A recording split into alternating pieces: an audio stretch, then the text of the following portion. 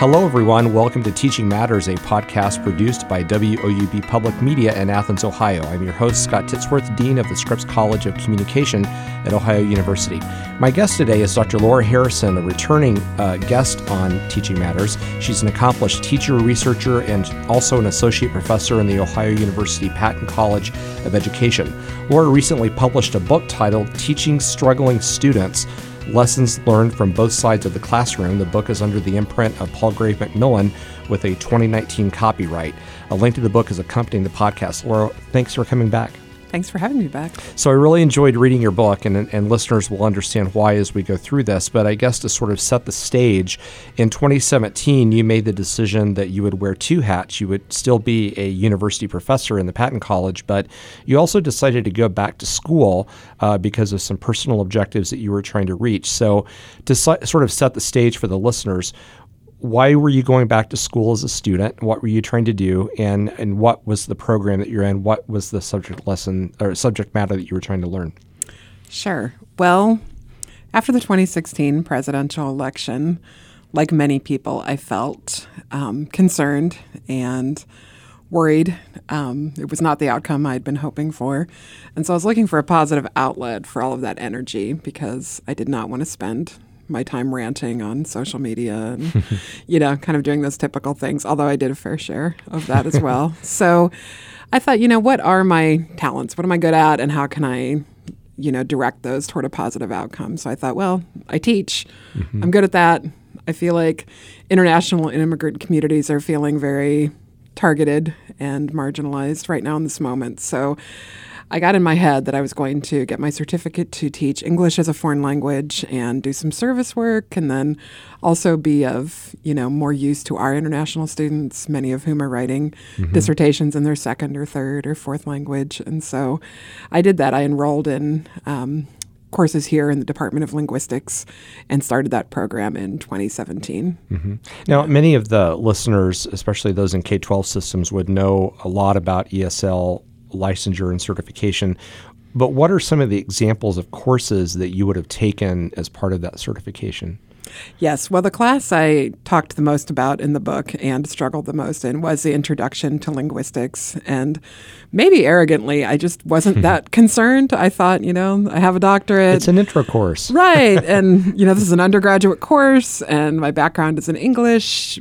I'll be great at this. As it turns out, linguistics is much more like math than like English literature. So I learned a lot about morphemes and phonemes and the structure of languages. And you really do need to understand all that to teach across languages. But again, maybe arrogantly, I did not think of all that. I was thinking much more of kind of the softer skills of teaching, the empathy and warmth and cross-cultural competence, which I was pretty good on those factors. But actually learning about the scientific study of language was really challenging. So that was the first two courses, one in person and one online, and then the rest were more practically oriented, around methods and an actual practicum, teaching English as a foreign language, which I did better in those courses and understood them a little bit more, but that first one was very daunting. Yeah. It's interesting to hear you say that because, you and I have both been teaching for longer than a minute at this stage in our careers. Okay. And you kind of think at this stage that we know the inside baseball of higher education and teaching. And so you would just think, well, I could go into any course now and ace it. And that wasn't your experience. It was not at all my experience. And, even though we spend a lot of time in classrooms, we spend a lot of time at the front of classrooms. We make the syllabus. We write the assignments. We are used to having a great deal of control and not having to adjust to someone else's mental model of how assessment is going to work and how the content should be structured. And so the person I had for the class was very good and very empathetic and a good teacher and all that, but I'm used to having that role. So having to adjust to all that was also really humbling and educational. Now, before we get into some of the more discrete ways that you described your experiences. There was one other thing in the beginning of your book that you talked about when you were sort of contextualizing the big picture. You talked about, the learning crisis in higher education. I thought it was interesting how you used that as sort of a lens for sort of understanding the journey that you went through. Can you talk about that connection just a little bit? Yeah, so teaching and writing in higher education, there's a big concern about, this really stagnant retention rate. So the 6-year retention rate at public universities is still about 59%. Mm-hmm. And that's a big concern for everyone, for the students taking out the loans, for the universities that want those enrollment numbers. It's not a good thing. Mm-hmm. And then, compounded with student debt and kind of all the other issues around student learning. We have a really good big picture quantitative sense of this. And we keep taking that approach in higher education, which is good but incomplete. So far, what we've mostly been doing is flagging at-risk students. So you probably notice when you get your class list now, first-gen students, veteran students, different student demographics are flagged, which is good, but that's still a very big picture quantitative approach. And I don't know that we've been quite as good at really drilling down into the nitty-gritty of what is it that happens when students struggle, because it's not just demography here. Yeah. And I think that's where the picture is really incomplete and fuzzy, and that's kind of what I was trying to do, at least through studying my own experience of being a student. And I'm planning to do more research on my sabbatical in the spring, and asking the students themselves, what does struggle look like? What does it feel like? What helps? What hurts? Because those are the parts I feel like are really missing from that narrative about the student learning crisis. Yeah, it's so easy, in an era, for understandable reasons, where we turn to big data for all kinds of answers, to think about the crises that students experience as being part of a big data narrative. Some of it is, but I also agree with you 100% that so much of a student's academic challenges stems from things that would never be captured in a big data sense. They come to college for the first time and see the reading load, and at the same time they break up with their high school partner. Yeah. That's not going to get captured in a data set. It's not going to be flagged, but that's the real lived experiences of, students as they go through that transition and relive that transition from one stage to the next as they go through college. Yeah, and I have a young person in my life right now who none of the flags would pick her up. Mm-hmm. She's not first gen, she's not low income, she's not a student of color, but she really struggled because she got some bad advice. She went to a school where she didn't get super prepared for a class that, it appeared that she would have been prepared for. And, she really lost a lot of confidence. Obviously there's a financial hit when students don't pass a course, So I think, again, those big picture, data flagging kind of systems, they're good, but they're just not enough. And I think we're so enticed by technical solutions because they give us a feeling of control and, they can be generalized and massified, but sometimes that work really is in the small picture of the classroom or the individual student. Yeah. Which is we'll learn is actually what your book does such a wonderful job of narrating. So I feel like I'm about to violate FERPA. Okay. But you talked in your book about an experience that you had with a first exam, I think, in that intro course. Yeah. I won't say the grade because then all the warning bells would be going off for me. But talk about that experience of when you received that grade back. And, what was so well done in that part of the book is where you talked about the emotions that, you experienced. Talk through that a little bit. Well, I'll tell you the grade since it was mine. So I got my first test back and I got a 33.5 out of 50, which I'll save you the calculation. It's a 67%, which was shocking to me. I mean, I knew I didn't do well, but I have not seen a grade like that in a really long time. So it was just so educational because, I tell students all the time as a professor, when you're stuck, come to office hours, deal with things up front, don't be ashamed, blah, blah, blah. I did not do any of those things. I did the opposite of those things. I hid the grade from everyone. I made sure no one saw it. So my first reaction, even in class, was to cover it up. Mm-hmm.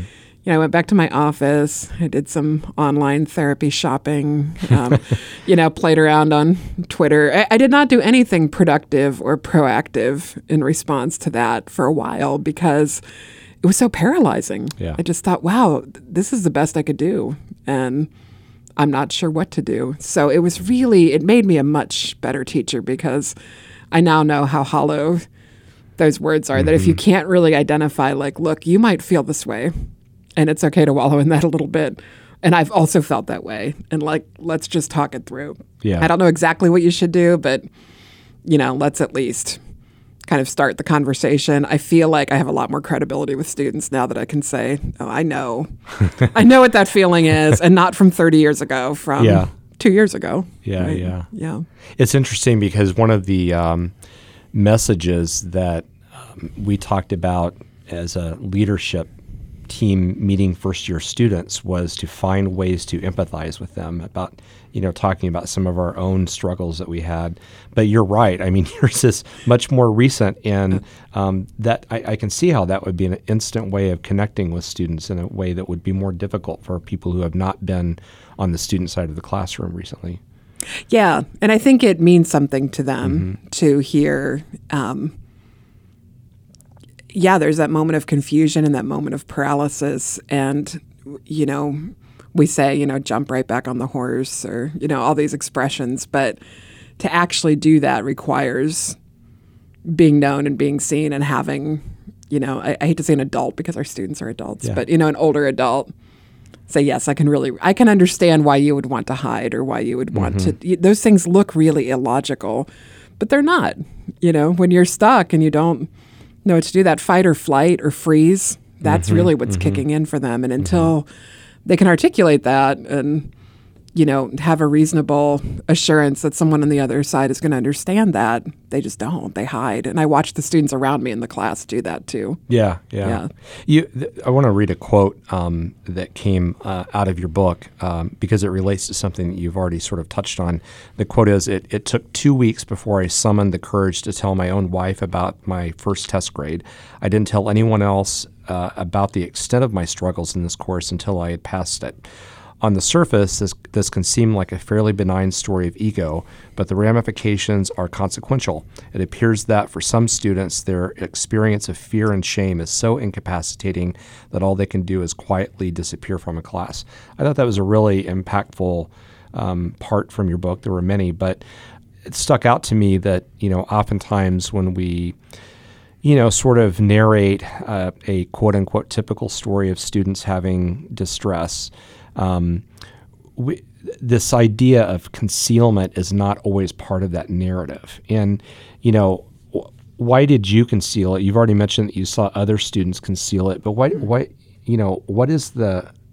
an explanation for why that would be sort of one of the natural reactions? Because once I read that, I could remember instances when I was in undergraduate in high school where I would get bad grades and would not tell anyone and actually fear the moment that it would become more public, like my parents would find out or my advisor would find out during, advising week or whatever. Yeah.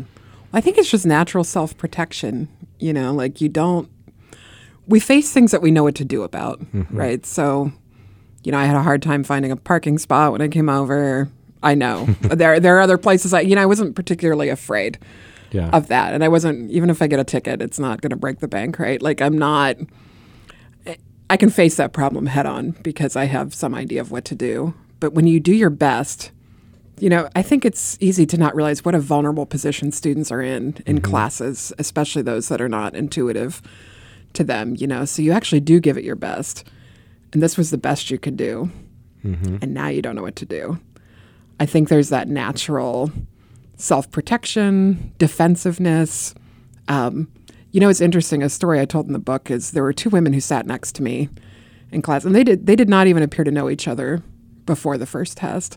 But after that first test, they started talking to each other, kind of being mildly disruptive, playing on their phones. And I could read that as they were really disassociating. They were kind of lost. They didn't know what to do. But I think if I hadn't been sitting next to them, if I'd been the teacher in front, they would just look like students who don't care, students who are kind of checked out. First of all, I wouldn't have noticed that it started after the first test, that they did not do any of this before the first test. And I think a lot of times these disassociating behaviors, they kind of just look like bad student behaviors. And I think I sort of had that theory before struggling that, some students care, some don't, some can be convinced to care.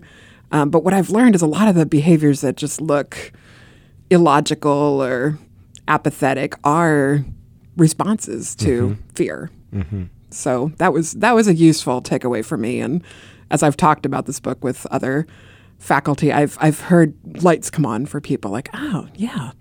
I actually have some students like that who, not that, I'm not naive enough to think that students never check out or don't care. But I think a lot more of that is stress, self-protection, not knowing what to do. And if you can kind of get in there with them and talk through that stuff, I think sometimes that can be more helpful than just assuming they don't care. Yeah, that's very interesting. You talked about sort of two emotions so far. Fear and shame are ones that you highlight in the book and that have already come out in your narrative a little bit. Are there any other emotions that you feel like were discrete that came out during that process? I think paralysis was the big one of just not, it's related to those ideas of, and I think especially, I would imagine this happens with high achieving students too. The longer you go before you hit a wall academically, probably the worse it hurts, right? So when I was at Stanford, I had a student who, like many Stanford students, never struggled, did a really great, phenomenal work all the way through, elementary school, high school, college, and then her last year of medical school, she really struggled and had this huge existential crisis of, maybe I've been an imposter my whole life. Maybe I can't actually do any of this. Maybe teachers just liked me. All those tapes kind of started playing in her head. Right. And I felt that in this class. I thought, it made me question my competencies in other areas. Like, wow, there are undergrads in this class doing better than me. That doesn't feel good. Yeah. But I would imagine for them too, there had to be other students in that class who, most students, it wasn't their major. So this was a little bit outside of kind of students' normal courses. And, I think when that hits you later, you do start to feel the confusion and the imposter feelings and, have a hard time of knowing where to put those. I don't recall you talking about in this specific term in the book, but you're well versed in education literature, and so theories of fixed versus malleable intelligence. Yeah. Was this something that ever, since you brought up the idea of the imposter phenomenon, your reaction to the grade and that sort of thing, were you having mental dialogue with yourself about like, oh no, I'm becoming an entity theorist? Yeah. And I mean, as somebody that understands this so well, how were you reconciling that, knowing what the right answer should be, but then sort of these natural instincts kicking you in another direction? Actually, it was really good for me because, I've been teaching fixed mindset, growth mindset stuff, and grit, which is really related, for a long time. And those are useful concepts, I think, when you pretty much know what you're doing and you're just stuck. So, when I'm trying to write, sometimes I have to remind myself of, yes, growth. Growth happens through effort. There are no academic writing prodigies. I just need to push through this struggle and it'll be fine. And that's true. But I think when you're lost, it's not actually that useful, because what happened is, because I believe these things, after I got the first test grade back, I did all the things that Carol Dweck and Angela Duckworth would say are good ideas. I studied harder. I worked, in a more concentrated fashion. I persevered. I, was gritty. And I got the same grade on the second test as I did on the first one. So it turned out to be a little experiment in, if you're that little hamster in the wheel and you're stuck, running faster is not going to cut it. So I think they're useful ideas, but I think they're limiting and almost like a little bit victim blaming in a way about, some things can be solved through effort. Sometimes you have to learn how to get out of the hamster ball and try a whole different paradigm. Yeah, that makes sense. I mean, in anything where it involves practice, whether it's studying, a sport, whatever, if you're practicing the wrong way, right, then you can't get better. You know, you need some way to break it. You're right, break out of that. Another section in the book, another quote I just want to read really quickly. You wrote, "For some reason, it's easy to minimize the role of peers in higher education, the assumption that being in college, students should have outgrown the need to sit by their friends in class." You then go on to describe a relationship that you developed with, is it Rashmi? It's a pseudonym, but okay, we'll go with close Rashmi. enough. All right, yeah. Rashmi. Okay. Yeah. Can you talk about how you met Rashmi and sort of the nature of that relationship and how it impacted how your emotions went through peaks and valleys? Sure. Well, this was just a funny fluke. So Rashmi is the daughter of one of my friends. And so I happened to be at a dinner party at her house right before spring semester of 2017 started. And I mentioned I was going to take this class. And they were joking like, oh, Rashmi's also taking a linguistics class. Wouldn't it be funny if you were in the same one? And then we looked it up. And lo and behold, we were in the same one. So at first it was, just kind of nice to have my friend's daughter in there. But she did not do well in the first test either. She did not do as poorly as I did. But she did not do well, and she's an honor student and not used to that either. So we were both kind of freaking out about this a little bit. But then we just started texting each other, hey, I think this is the answer. When we'd be doing our homework, I think it's this. What do you think? And then, we started thinking together more, and I realized, wow, this is how real life works, right? When you're stuck, you ask people, you consult, and you troubleshoot and puzzle through things together. And why don't we let students do this more, or not even let, but encourage, and I really draw a sharp line between this and kind of the dreaded group work that students don't always love. You have to be in a group and your grades are dependent on each other. And, right. Here's this thing you must do together. But instead of forcing it, why don't we let them consult? Because sometimes the way she was thinking about something made more sense. And sometimes I would have a light bulb moment. And so I realized, especially when you're struggling, it's a way out of the hamster ball, I guess, is because you get access to another brain, and it's one that's experiencing the same thing as you are, and it's about at your level too. So while, I did go to office hours, I braved those eventually. I talked to people who had linguistics degrees, and they were helpful in their own ways. But what was more helpful is to have somebody having the exact same experience and to be able to kind of see where the other one was struggling and help each other through that in the way you just would in life when you're stuck on a problem. I remember pretty distinctly, I reached a stage in my undergraduate time, and I was in the hamster wheel. I had probably reached the peak of what was going to be possible for me unless I did something different, and probably was going to start regressing pretty quickly. And it was exactly what you just described about connecting with other students, not in group work assignments, but just sort of a survival of togetherness and it was, it was classes like rhetorical theory and, classes like that had some meat to them where we really just had to sit down and verbalize through some things. And, there would be moments when we would collectively get, the wrong meaning behind what we were being taught, but more often than not, that did not happen. And I think you're so right that those serendipitous opportunities of learning with each other as peers is sort of like what you have to figure out for most people as they're going through, especially a more complex learning situation. I so agree with that. Because it not only changes the learning opportunities, but it changes sort of the emotional orientation towards that because it's a togetherness rather than an isolated event.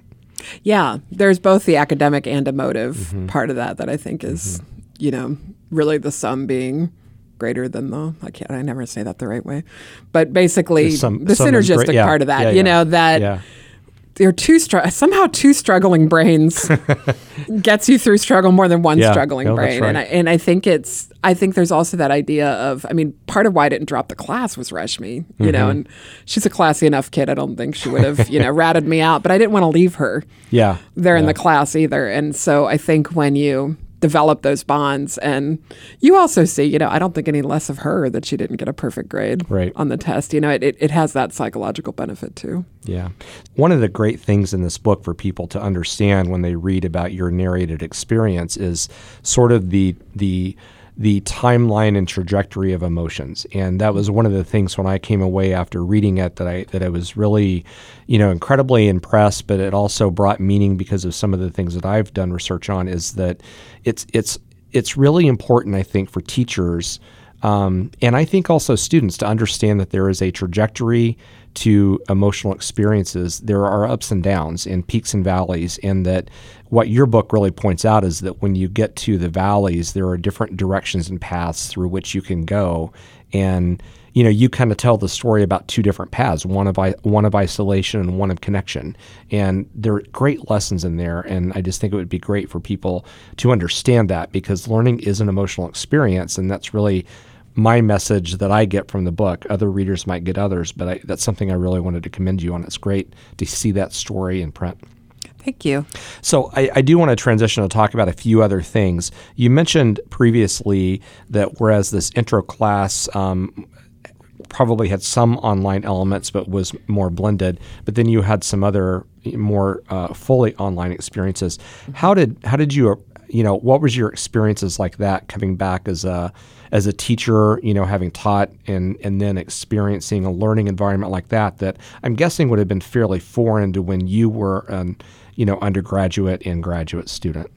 Yeah, I definitely did not take any online classes. Yeah, me neither. Yeah, back in the day. I've taught online, but I do it very much in a way that indicates I'm a much more comfortable classroom teacher. So, I have videos and all that, but I still meet with my students one-on-one. It's amazing to me how often students want to meet in person. Yeah. Like even in our program, they can choose an online or an in-person degree. And even the people who choose online often want to meet in person. So that tells me something about that need to connect in the flesh and blood sense of that. My online courses were okay, but they were not evocative in the sense that my two. So the first class and the last class were all in person, and then the middle three were online. And, I watched some interesting videos. I read some interesting things. But had those been more difficult, I might have actually dropped them because you're not seeing the other students. You're not really connecting in that way. And I think that, pretty consistently student satisfaction with online courses is lower than in person. And that's not to say they're never good, because, right. I can see some advantages. I teach a writing class online, for example, and there are some good things about it, such as the really high performers not freaking out the people who are really struggling. They don't see each other in that right. same sense. Right. And being able to watch things repeatedly if you need them. I mean, there are some definite benefits, but on the whole, I have to say I did miss that personal connection. And even I had a pretty good online class, but the whole time I kept thinking, I really want to meet this person. I want to see the other people in the class. These people that are writing these really great posts, like I would like to know them in ways that, just weren't possible in that format. Yeah. That notion that being able to interact with peers is, really important. Since you do teach courses online, do you envision ways that through an online environment that sort of opportunity for serendipitous peer learning from each other can occur? It can in some classes where the students already know each other. So actually one time I was teaching an online class in leadership, and these two students would really fight on the discussion board. And I was like, whoa, first of all, I kind of appreciated it because a lot of times people are very benign in their online posts. And so I appreciated the passion and the fervor, and they weren't inappropriate, but I thought, wow, is this a thing? Well, then I learned from another student that these two people know each other in real life and are friendly, and this is just what they do. And so in my writing class too, a lot of those students already know each other, and so they feel very comfortable contacting each other online and then getting together in person or, FaceTiming or whatever it is. So I think if the relationship has been built somewhere, it can happen. And I know, I'm not necessarily against online education, but I am concerned about it as a replacement. I think it's fine augmenting, but especially given the student mental health issues and, how much isolation people report and anxiety, I would hate to see us do this just for, the perceived financial benefit, which I think is often overstated given the costs of it. Yeah, totally. Rather than, good pedagogical design. And my experience certainly would say, I mean, just my very limited experience, I definitely got more value in the in-person classes. It's interesting. One of the other podcasts we're doing in this season is on the topic of loneliness, and it's actually from a person, the dean of religious life at USC, who's talking about that in an on-campus sense. Yeah. Loneliness on campus where you're surrounded by, thousands of other students. And you're right. I mean, I think that the worry is that an online-only experience only perpetuates that, to some level. And so then the trick is, how do you, who can figure out how to create a sense of community that can take place and let people make connections even though they're separated by distance. And, that's a challenge, I think, for online education as a whole, to how to start replicating some of that collegiate experience, if you will, or community experience that you get when you actually are face-to-face with people. So you've talked about this in passing already a little bit, but, through the experiences chronicled in your book, what are things that you're thinking about differently now as you enter the classroom as a teacher, not a student? Yeah. Well, I do office hours really differently, Yeah. especially when students are struggling. So I think I was a decent teacher before, but I used to do the classic thing of you would come to office hours and I'd say, well, what do you want to talk about? And if the student's lost, that's not particularly helpful. So now I kind of feel that out. And if they are lost, I kind of give them the greatest hits of things people struggle with. And it's usually the writing class that I teach that people struggle with. So I say, here's some things it might be. Is it hard to narrow down a topic? Is it hard to pick a thesis? Is it hard to balance? You don't want to write a book report and you don't want to write a raving editorial either. Right. And usually, even if it's not one of those things, the student, they're relieved that they are not the first person who's struggled in this class because I have this menu of options to give them. But also that I think they get that I have some sense of what might be tough, and it gets the conversation going. And I was always hesitant to do that because I think politically and just constitutionally, I'm not like a hierarchy authoritative person, but I've started to read being a little bit more directive with young people is actually helpful and not me trying to lord my professorialness over them necessarily. So, I'm willing to do that more. I've become more comfortable with kind of trying to get the students to meet me halfway and, indicating to them that I understand what some struggles might be. I also require office hours now, which I never did before, but I had a student who she was struggling in my class while I was struggling in the linguistics classes, but then she got a lot better. And so fortunately, I thought to ask her, how do you think your improvement has worked in this? It was actually a couple classes we had together. And she said, well, you made us go to office hours in the third class, which I do with the online students, so I connect with them.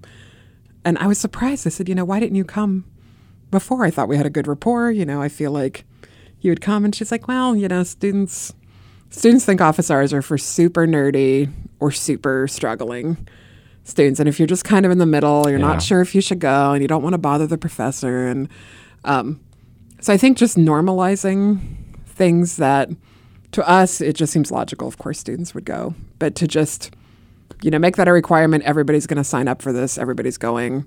It doesn't mean anything one way or the other if you come to office hours. I think that kind of stuff, just those little tweaks in the structure and in the assumptions of how I work with students, I think has helped. Because worst case, then you have a student who comes who really didn't need a lot, and you have a pleasant conversation. It's over. You have a pleasant conversation, and then that's it. But then I think you start to create a safety net to catch those students who might be hiding.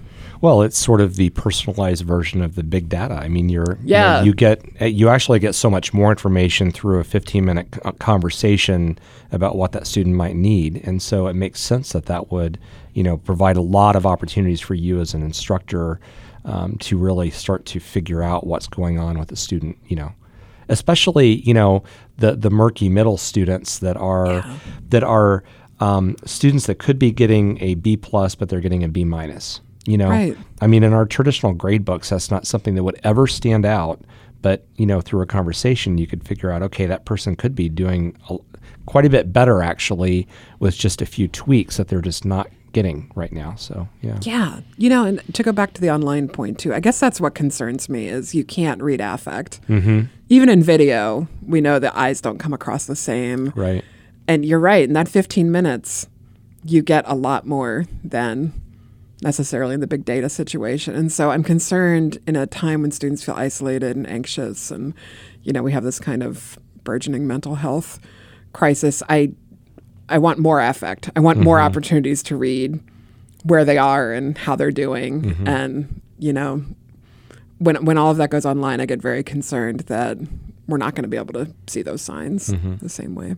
If we flip the coin and you were thinking about yourself as a student again, or maybe more appropriately, if you were giving advice to students as they come into college or start a new major, whatever, a transition moment, what would you recommend for them, knowing that they're going to experience challenges, whether it's a 60-some% on an exam, a paper that comes back with a lot of red ink on it, those sorts of things are just part of being a student.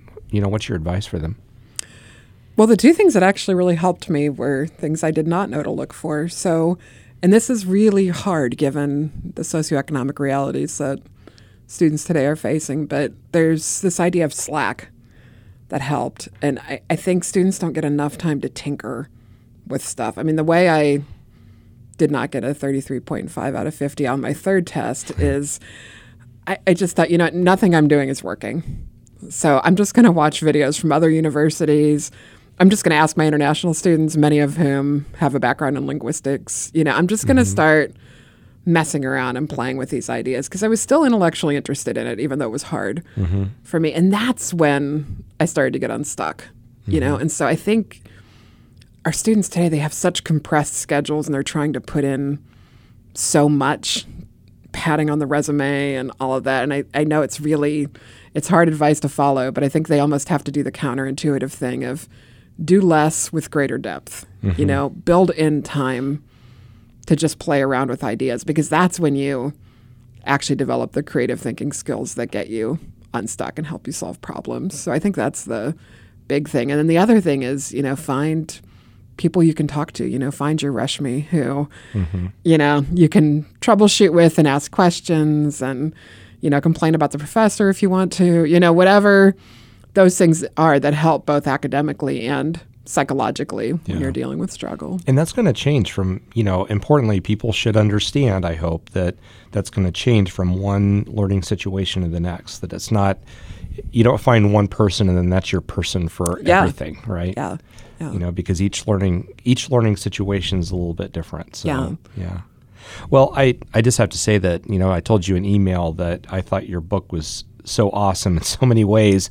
I think it's because you and I are both interested in this idea of emotion and affect. And, whereas I study the quantitative side of it, I've always been searching for some things to point to as the narrative exemplification of, things that I thought was lurking out there, but the numbers don't fully bring to light. And your book really did that. So, I would highly encourage listeners, to pick this up, because I think it really does present a compelling narrative about what the student experience is like from somebody that's very knowledgeable about the education process that's going on at the same time that you're experiencing it. So congratulations on a really great book. Well, thanks so much. That means so much to me. And I also really appreciate you coming back on the podcast. So you'll have to be a regular. Excellent. I think actually your second time on, you are a regular now. So wonderful. I'm already a regular. Great. Yeah. That's great. Well, my guest today, as you all know, is Dr. Laura Harrison, Associate Professor in the Ohio University Patton College of Education. Her book, recently published, is titled Teaching Struggling Students Lessons Learned from Both Sides of the Classroom. As I said, a link for that is in the text accompanying the podcast, and would encourage listeners to pick that up to learn more about Laura's story and also the suggestions that she had. Thank you for listening to Teaching Matters, produced by WOUB Public Media. You can always listen at woub.org/listen. We're also available through several popular podcasting apps, including Google Play, iTunes, and NPR One. You can contact staff of the podcast with ideas, questions, or comments through our Facebook page. Simply search for Teaching Matters Podcast on Facebook and send us a direct message. Our audio engineer and associate producer is Adam Rich. I'm Scott Titsworth. Have a great day.